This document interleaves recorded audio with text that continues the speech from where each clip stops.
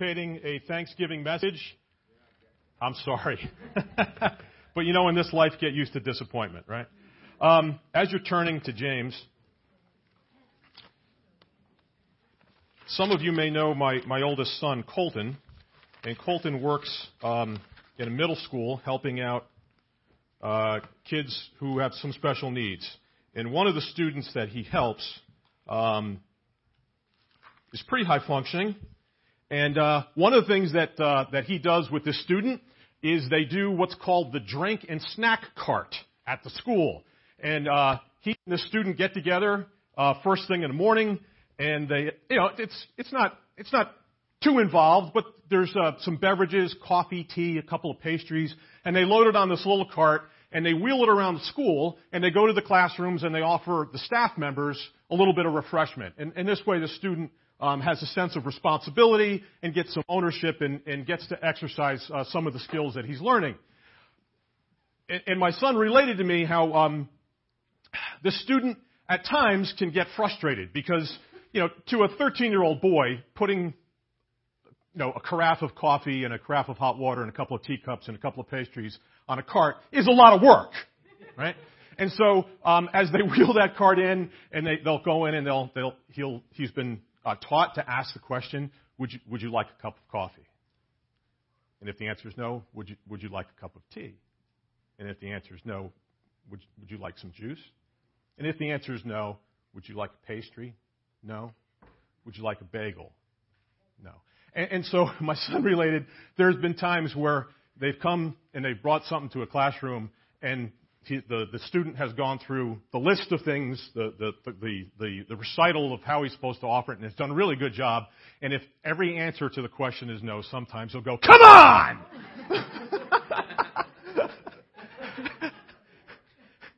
And my son has said, we have to. There's a teachable moment there. We're not trying to coerce people into having a refreshment, but the student, "Come on!" Why do I say this? Well, we're in James chapter 4. And we're going to begin in verse 13. And that phrase in verse 13, "go to now," and again repeated in chapter 5, verse 1, "go to now." That's the only two times in Scriptures it's used, actually. And the literal translation is, "come on." Yeah. So the book of James, wonderful book, probably the first book in the New Testament that's written. James, more than likely, the half-brother of the Lord Jesus. Imagine growing up in that household. 108 verses in the book of James, 54 imperative verbs. Those are commands. Those aren't suggestions. Those are commands. And I don't know if you guys have noticed, but James is a book that kind of kicks your butt. All right? James, by the Spirit of God, speaks very directly to people. And I'm sure you guys have gone through this, but the Christians, the earliest Christians, were primarily just Jewish folks. And they had come out of a system of what we would call religion. Very structured, very external. There's lots of things to see, lots of rules to abide by. And Christianity is not Judaism 2.0. And James writes very bluntly, there has to be something fundamentally different about you as a Christian. Right? And he dives right into that in chapter 1, does he not? And so James, again, speaks very bluntly by the Spirit of God.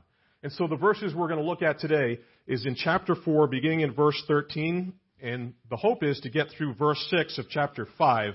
And I am expected to end when? 12:30? 12:15? Okay. All right. Let's commit our time to the Lord in prayer. Father, we thank you so much for your word. We thank you that by your Spirit you have seen to its preservation, and you've seen to it now that it comes to us in a language that we can read and understand. Lord, we ask that in this hour, that by your Spirit, you would help us to learn from your word. And that we wouldn't be, even as your servant James said, the kind of folks who look into a mirror and as soon as they walk away have forgotten what they look like. But that we would be changed by your word. So we ask for that now, again, through your Holy Spirit and in the name of your precious Son, the Lord Jesus Christ. Amen. All right. Chapter 4 has been a very challenging chapter. Verses 1 and 2 deal primarily with the sin of lust and striving for self. Verses 3 through 5 talk about the sin of unfaithfulness and spiritual adultery. Right? James is writing to Christians, correct? James is writing to Christians. The epistles, the Holy Spirit didn't waste time writing to unbelievers who aren't going to read the book. Why would they? Right? So these things are addressed to believers, at least professing believers. Right? Verses 6 through 10 talks about the sin of pride. You know, you can't draw nigh to God on your own merit. Verses 11 to 12, the sin of judging or elevating self. Right? And through these things, James is trying to get believers to understand the difference between what you were and who you ought to be. Instead of the striving for self, there ought to be a sense of contentment in your life with what the Lord has provided. Instead of spiritual unfaithfulness, there should be a desire for intimacy with the Lord who saved you. Right? There ought to be a corresponding response of love to the way in which you have been loved. Instead of pride, there ought to be humility. The believer's life should be characterized by humility. And instead of judging or elevating oneself, there ought to be, in the believer's life, a desire to intercede. Desire to intercede. I forget the name of the Christian author who said it, but he said that discernment was not given so that we could judge, but so that we could intercede. And so now we find ourselves here in the text we're going to study this morning, verse 13. Let's read it together. Go to now, or come on! Ye that say, today or tomorrow we will go into such a city, and continue there a year, and buy and sell, and get gain. What is James relating here, right? It's pretty simple. Someone's making plans. When are they going to do this? Well, today or tomorrow. They set a time. Who is involved? We. Where are they going to go? Well, such and such a place or such and such a city. How long are they going to be there? They're going to be there a year. What are they going to do? They're going to buy and sell. Why are they going to do this? To get gain. To make some money, right? Make a profit.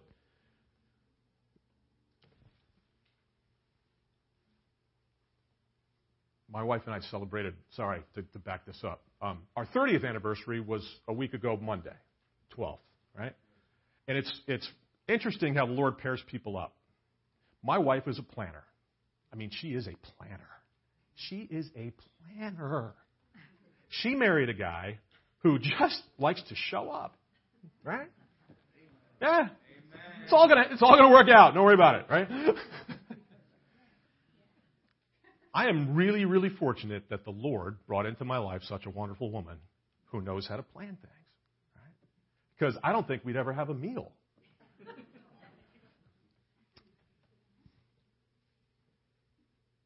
What is wrong with planning? Well, there's nothing wrong with planning. Let's look at verse 14. James says this, whereas you know not what shall be on the morrow. For what is your life? It is even a vapor that appeareth for a little time and then vanisheth away. And the idea there is kind of like the morning fog or the morning mist. What is your life? But a quickly passing mist. What was missing in verse 13? Verse 15 says this, for we ought to say, if the Lord will, we shall live and do this or that. But now you rejoice in your boastings or your arrogance. All such rejoicing is evil. What's wrong with planning? There's nothing wrong with planning. What's James is drawing attention to, and he's putting a magnifying glass over, is plans have been made apart from seeking the Lord's guidance or asking Lord, is this in your will? You know, we do a wonderful thing as believers, right? And I'm not going to put this on you. This is just me, right? I make my plans such as they are. And then once they're all made, hey, Lord, bless it. Bless it. It's really not how it ought to play out at all. Because the reality is, what is your life? It is a vapor. It is a vapor. Not to put too sharp a point on it, right?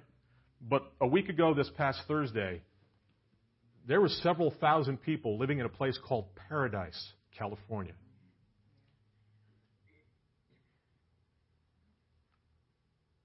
And if they were still in bed at 9 o'clock in the morning and hit the snooze when their alarm went off, they died in their beds. Because the entire town burned to the ground in about 15 minutes.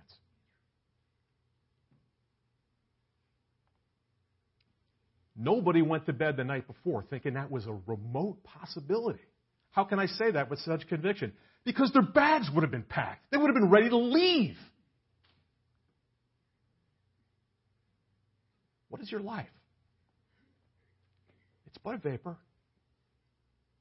When we make our plans, when we think ahead, again, in and of itself, it's not a bad or a wrong thing to do. But where does the Lord fit into that?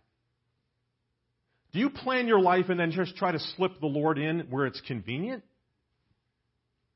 It's certainly not how the Lord Jesus lived his life. Right? It's at John chapter 4. The Lord Jesus said this to his disciples, "It is my meat or my food to do the will of my Father." It is the very thing that sustains me. It is everything about me to do my Father's will. How did that play out? The Lord Jesus got into a boat and said to his disciples, "Let's go to the other side."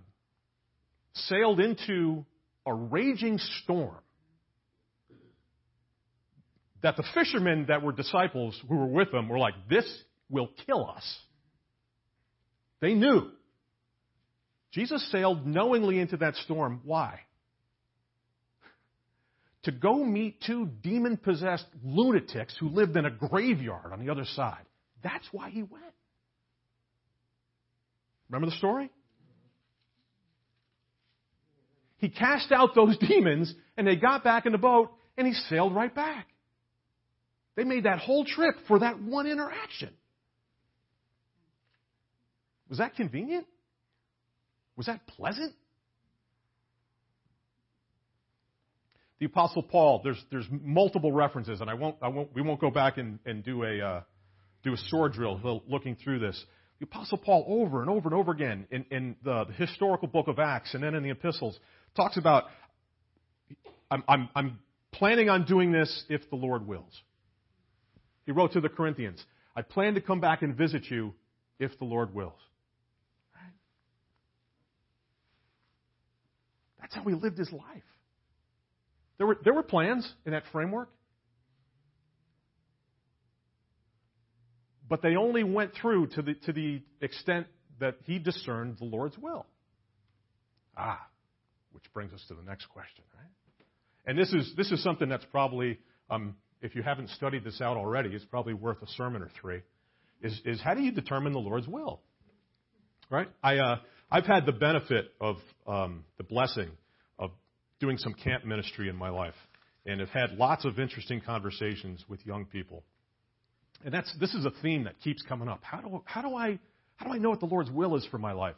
Because those late teen years, there's transition. They're thinking about what school or what career. How do I discern the Lord's will?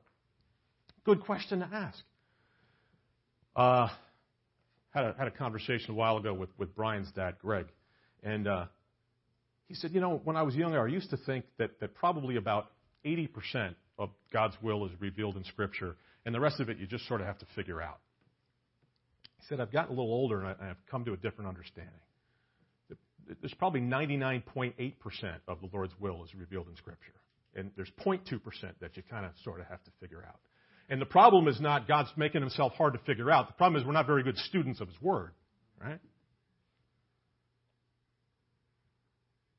How do we discern the Lord's will? Well, he really has made his will pretty plain. There's big, broad things. He doesn't will that any man should perish. He said that. His will is that all men would come to repentance.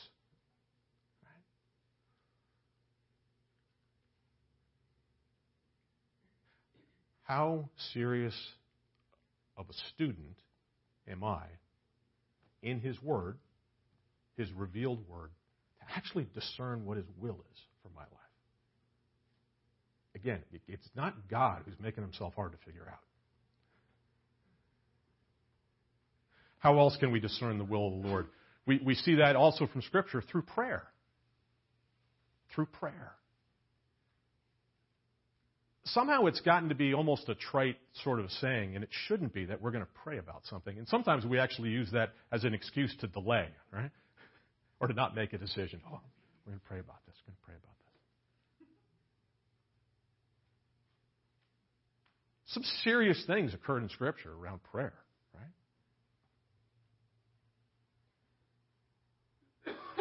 I'm not citing it as really a great example, but there was a fellow who wanted to discern the Lord's will, and so he laid out a fleece. Remember? Right? And once wasn't enough, he did it again, right? Just to be really sure.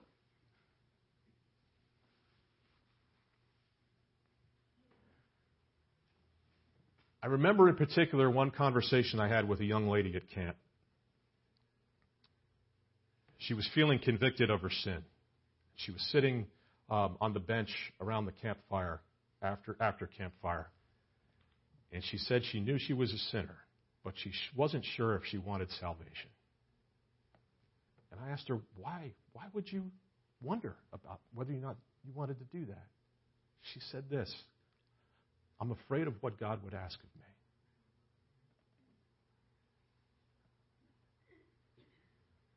She said, I have a dream to be a dancer.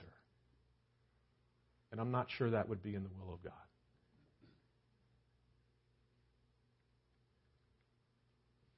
See, here's the thing that is ingrained in our flesh, our unregenerate flesh.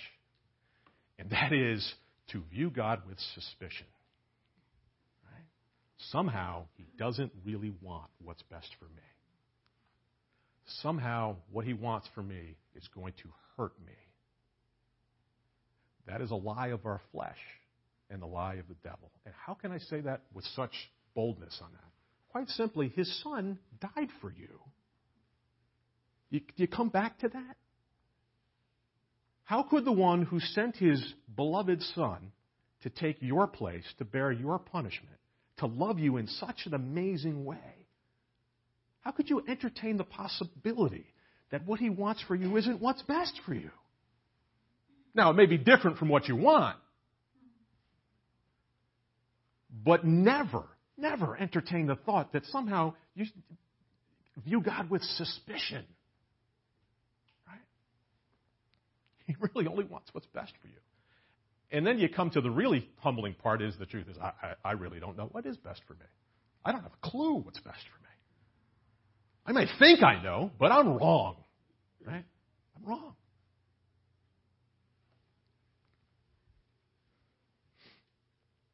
But now you rejoice in your boastings or your arrogance, your planning. One of the translations has that as your scheming.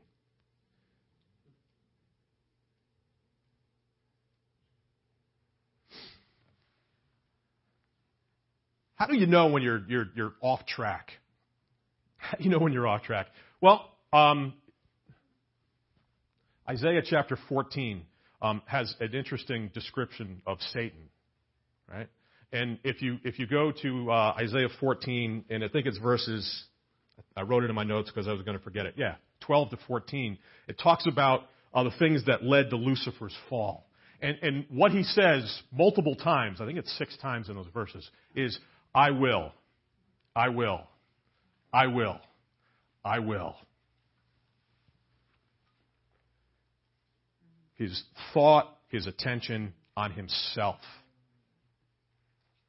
everything about himself.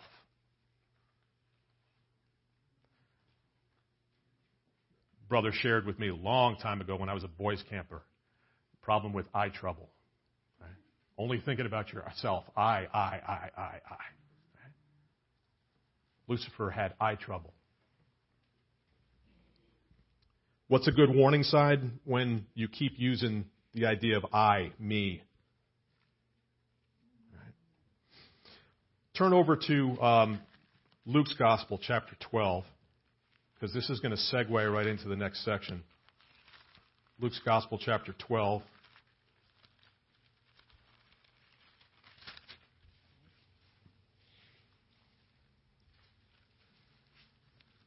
Now, I know our Bibles say that this is a parable, starting in verse 16.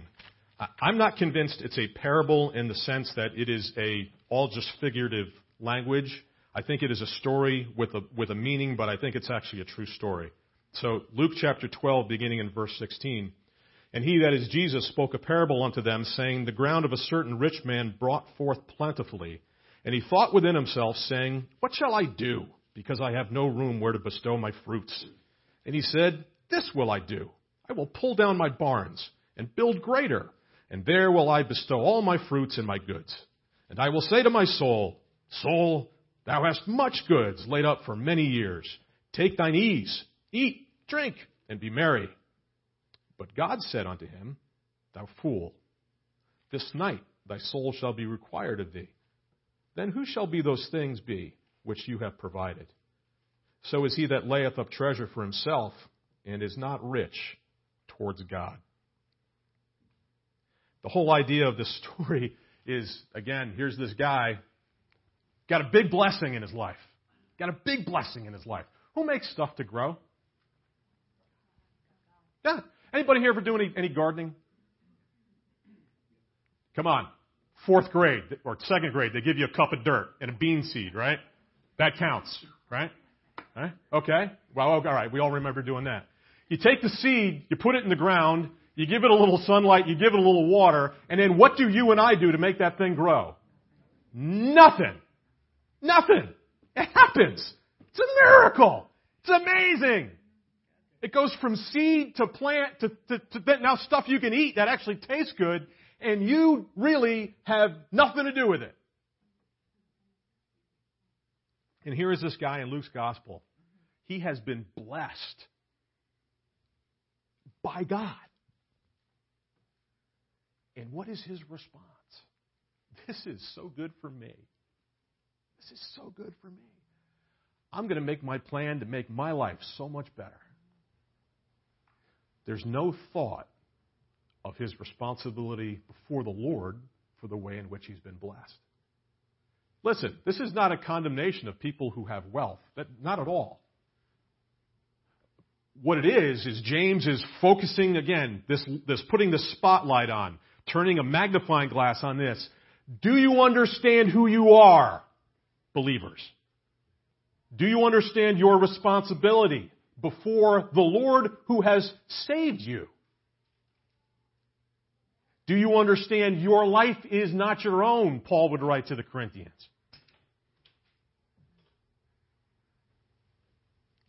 All such boasting about your wealth and your plans and what you're going to do and how you're going to do it is evil when it's done apart from the understanding of being in the revealed Word of God, revealed will of God. Back to James chapter 4, verse 17 says this, Therefore to him that knoweth to do good and does it not, to him it is sin. Listen, again, James is not mincing words here. You know, the folks he is writing to in their Jewish heritage, they're familiar with things like don't lie, don't steal, don't cheat, don't covet.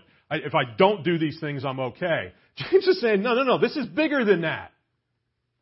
To not do the thing that is right, to know it and not do it, it's sin. It's not just a sin of commission, it's a sin of omission. Do you understand that with knowledge comes responsibility? Before the Lord, when you have knowledge, the revealed Word of God comes to you, The Spirit of God, you're now responsible to it. I know people in this audience are thinking, I'm going to stop reading my Bible. This is the last time I come to a teaching service.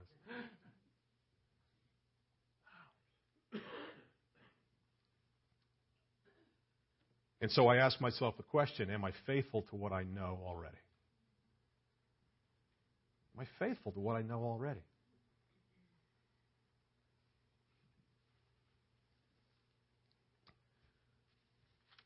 This moves right into chapter 5, the continuity of thought here. Remember, the numbers in your Bible are not inspired. They were put there by the translators to help us organize it. So, moving right into the next thought here, chapter 5, verse 1. Come on! Go to now, ye rich men. Now, there's some commentators who believe that James is now taking it aside and is addressing unsaved rich people. I disagree with that. I think it's the continuing thought. He's still talking to the Christians that he addressed at the beginning of the letter. He's still talking to the believers. Go to now, ye rich men, weep and howl for your miseries that shall come upon you. Now, if you were here a couple of weeks ago, this verse 1 should remind you a little bit of verse 9 earlier in chapter 4, where it says, those who are acting in pride, be afflicted and mourn and weep. Let your laughter be turned to mourning and your joy to heaviness. So same sort of thought here. Ye rich men, weep and howl for your miseries that shall come upon you. James is saying and addressing them, come on, think. Think about what is going to happen to you based on how you continue to live your life.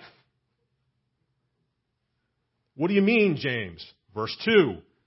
Your riches are corrupted and your garments are moth-eaten. That idea of corrupted, part of the way folks had wealth in this time that this was written would be in perishable things like grain and oil. He's saying all those things that you've depended on, that the things that you believe are establishing your wealth, they've gone bad. They rot.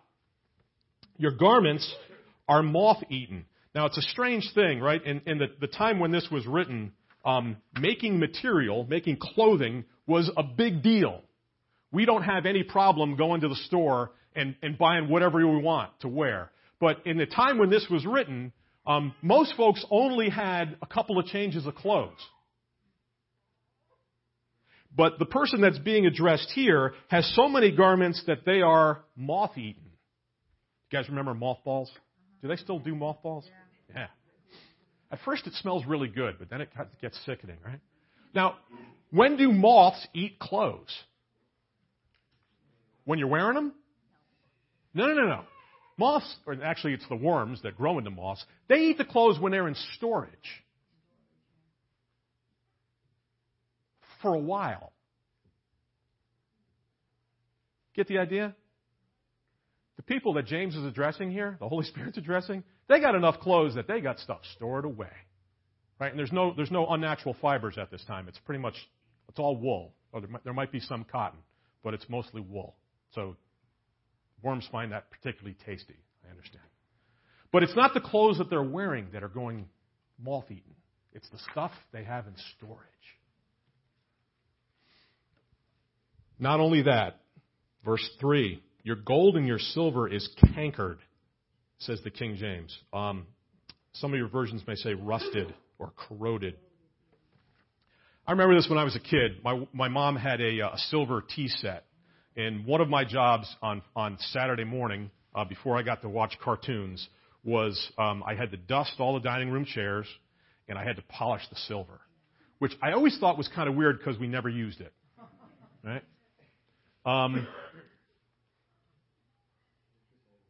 Yeah. Silver and gold tarnish. And you know what? They tarnish when they're not being used. Because if they're constantly in use and things are rubbing on them, the tarnish is actually an oxide, right? For those of you who are chemically inclined. It's an oxide that forms, and it's black. But if that stuff is being rubbed on and used, it doesn't have the chance to form.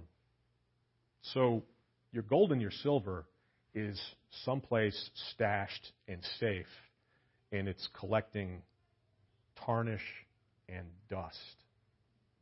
That's the condemnation against them. Your gold and your silver is cankered or corroded, and the rust of them shall be a witness against you, and shall eat your flesh as it were fire. Ye have heaped treasure together for the last days. What is James talking about here?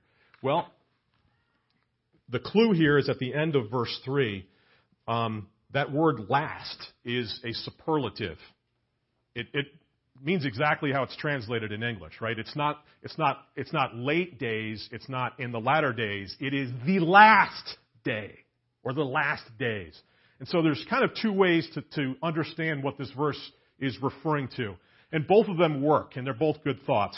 One is you are heaping up treasure. You're heaping up treasure, and you're not even cognizant of the fact that today's your last day. There's not going to be any time to spend it. You're heaping up treasure for the last day. But the other way that the verse can be understood is that last day or last days is being understood as the judgment seat of Christ.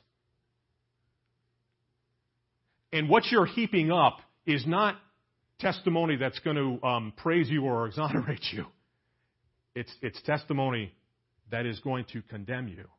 And we're not talking about loss of salvation here. Okay? That is not in view here at all. Because we know from other texts that can't happen. The judgment seat of Christ is not about whether or not a person is saved. That has already been determined.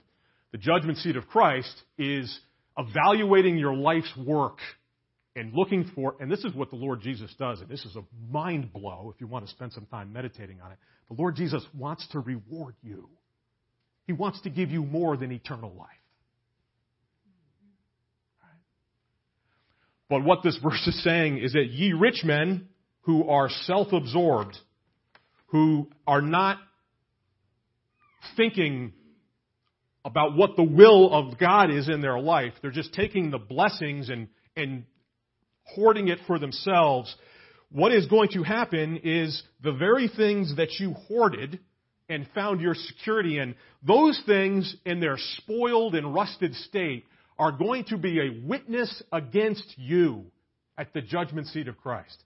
And the sting of their testimony is going to be like fire that eats your flesh. Anyone ever been burned?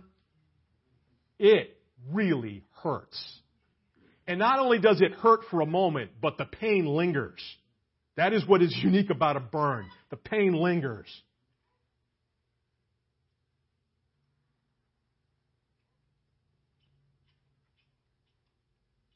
The very thing that you strove after. That thing that you made a priority. That material stuff. Testify against you. And it'll hurt. It'll hurt. It gets worse. Verse 4. There's more testimony. Behold, the hire of the laborers who have reaped down your fields, which is of you kept back by fraud, crieth. And the cries of them that have reaped are entered into the ears of the Lord of Sabaoth. There's two more cries mentioned in here. It's two different words in the Greek. One is the cry of the unrewarded wages. The idea behind this is that somehow this person of wealth that's being referred to here in the first few verses has some responsibility in the way that they've achieved that wealth is through cheating people. And James says this by the Spirit of God. Don't think for a second the cries of both those, the money that wasn't paid, those laborers, and also the cries of the laborers themselves, because both are mentioned in those verses, in that verse. Don't think that God is deaf to either one of those. Isn't that kind of cool? God can hear inanimate objects speak. Right? It's amazing. He said right in the beginning of the Bible, right? When he talking to Cain, Where's your brother? Cain says, I'm not my brother's keeper. God says, the cry of your brother's blood is crying out from the ground. God can hear things that we can't. And there's an interesting title for the Lord here, the Lord of Sabaoth. And some of your translations, I think the New Living Translations translates it this way, and it's a great way to translate it. The captain of the hosts of heaven. Now, why do you think the Holy Spirit would have James use that title? Because there's a bunch of different names of the Lord to use, right? And here's the usage. The captain of the hosts of heaven. That's the one he uses. Don't think for a second that somehow you got away with something. Be reminded again of who you are dealing with. This is not Jesus meek and mild, which he is. But in this context, he is the captain of the armies of heaven. He is the commanding general. How do you think he's going to take up your case?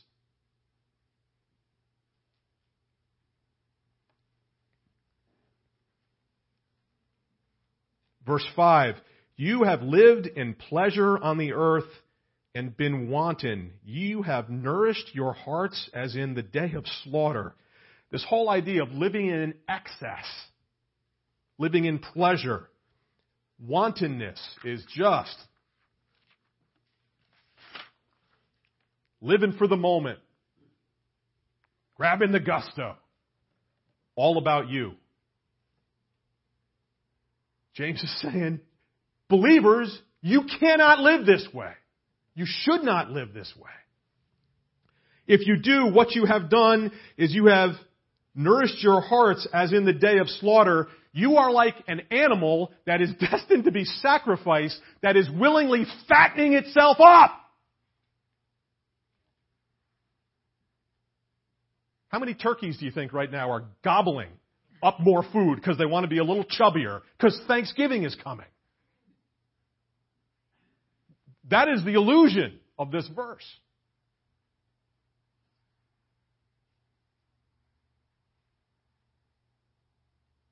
Really appreciate the little video for the Operation Christmas Child. And I know there's a bunch of people here who have been involved in mission work. And some of you have traveled overseas and seen how other people in this world live. And we live in a land of incredible wealth.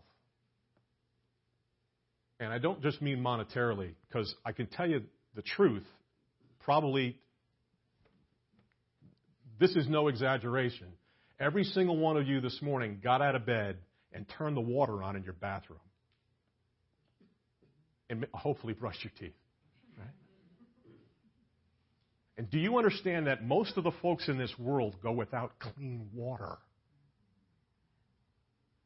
Never mind a bathroom. We live in a land of incredible wealth.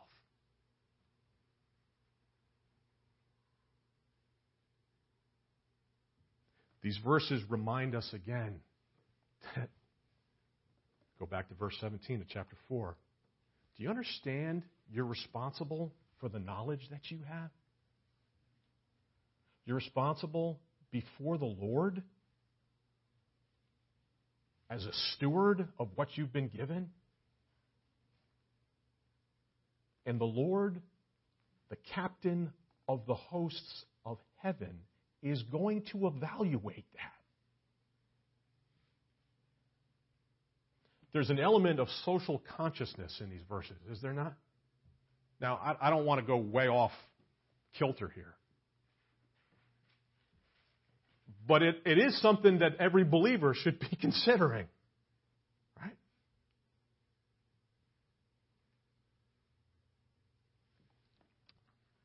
Turn over to Matthew, Gospel, chapter 6.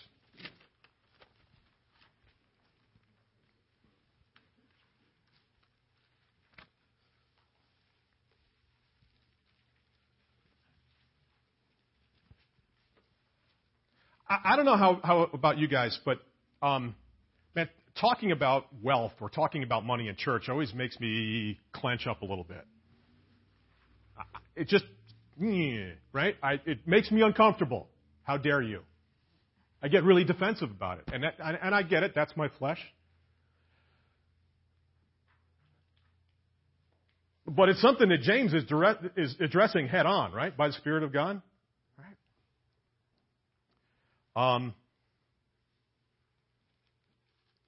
I'm not that old. I'm in the youth of old age. I'm in my 50s, right? So I'm no longer young, but I'm in the youth of old age. But I've lived a little bit of time, and I've met some believers who are wealthy, and some of them have been amazing testimonies, just amazing testimonies. Like almost the fact that you'd never know they were wealthy because they lived simply. They were so generous. And then I've known others who have really gone the other way, who, if I didn't know they were Christians, there's really not a whole lot of difference between the way they live their life and the way the world lives and collects toys and strives for the things that this world values. Right? And again, I haven't lived that long, but I've seen folks in that last category not end well. Over and over and over again.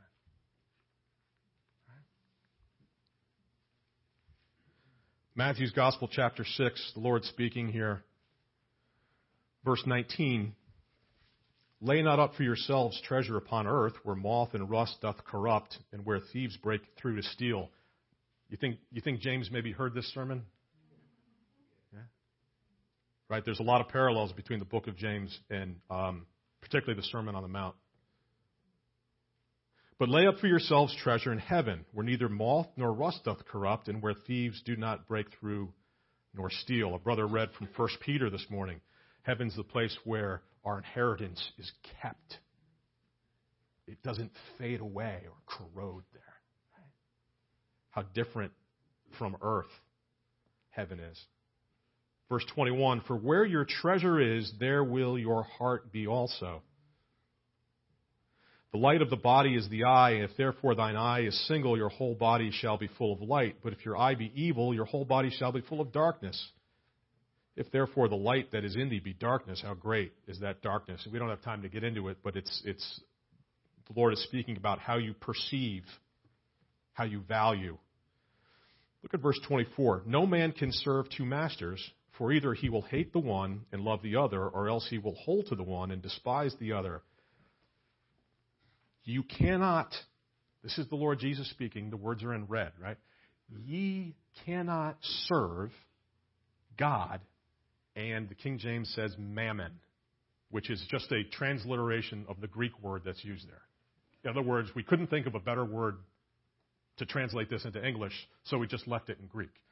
Now, if you have one of the other translations, it may say money or it may say riches. But the idea really is bigger than just money. The idea behind the word mammon is the thing that you put your confidence in. You cannot say, my confidence is in God, and simultaneously say, my confidence is in my 401k. You cannot do that. And look at this verb at the end of this verse. You cannot serve God and mammon. The idea is this, that's just ironclad. You're serving one or the other.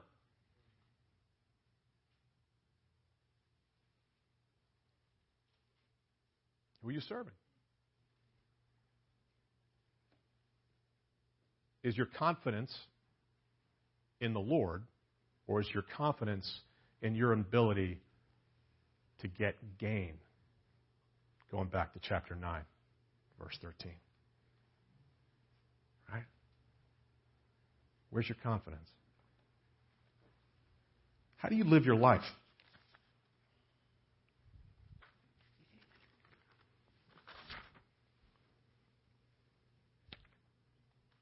You have verse 6 of chapter 5.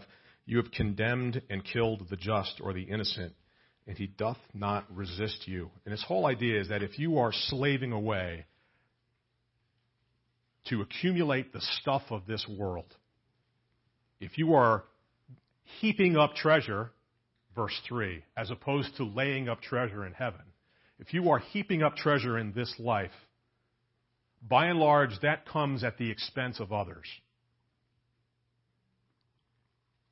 And don't think for a second that God is going to mix the indirect consequences of your greed, of your independent thinking, of your I-ness. Me, me, me, me, me.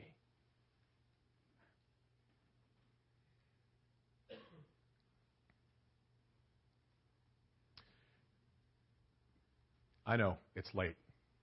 Is God against saving money? No, He is not. He is not.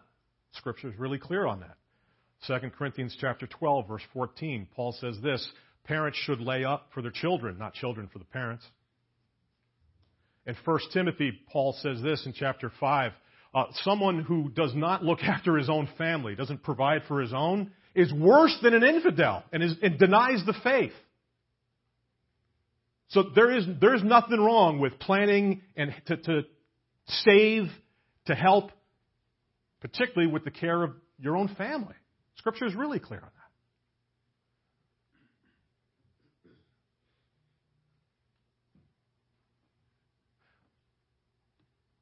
But I wonder how much clearer the gospel would go out. I wonder how much bigger of an impact we as believers would have on this world. I wonder how many more kids would have shoes and clean water to drink. If just the believers in wealthy places like Cheshire, Connecticut, in wealthy places like Stonington, Connecticut, didn't have bank accounts heaped with gold and silver that they sat on till their deathbed,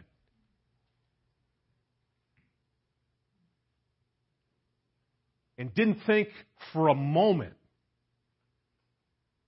that there's somebody in desperate need.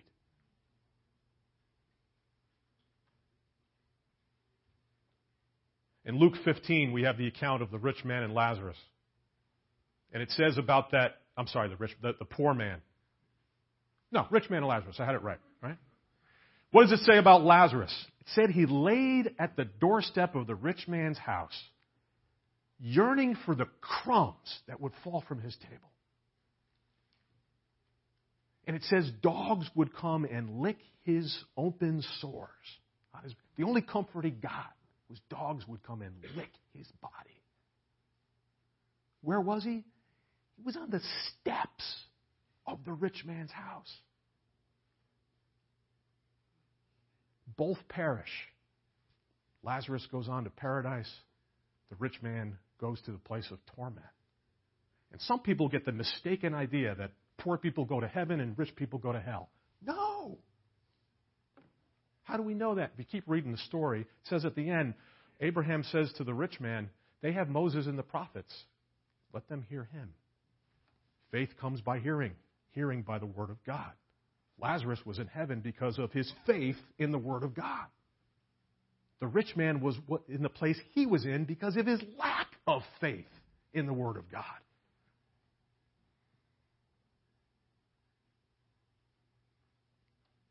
How far away did that rich man have to go out of his way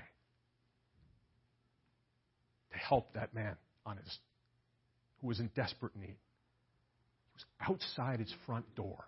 That's as far as he had to go. Right?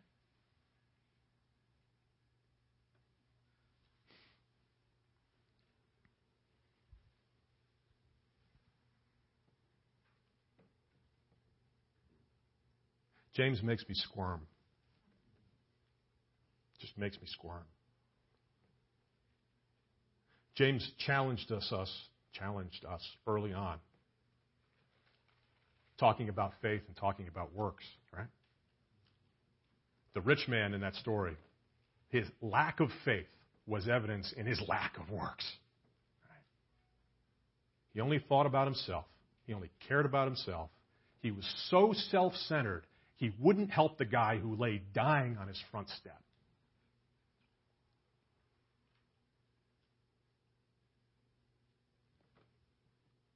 Don't think for a second, brothers and sisters, and I speak this to myself, that the captain of the hosts of the armies of heaven is going to miss a single thing in his evaluation. And he will hold me and he will hold you accountable for both what you know and the resources he has given you. To not glorify yourself, but to bring praise and honor and glory to his Son and to help each other.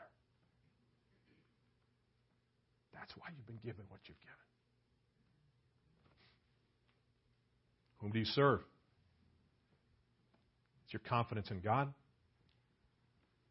Or is your confidence in your stuff? Let's pray. Father, we thank you for your Son, the Lord Jesus Christ. Father, we thank you for your word, which speaks so straightly to our hearts.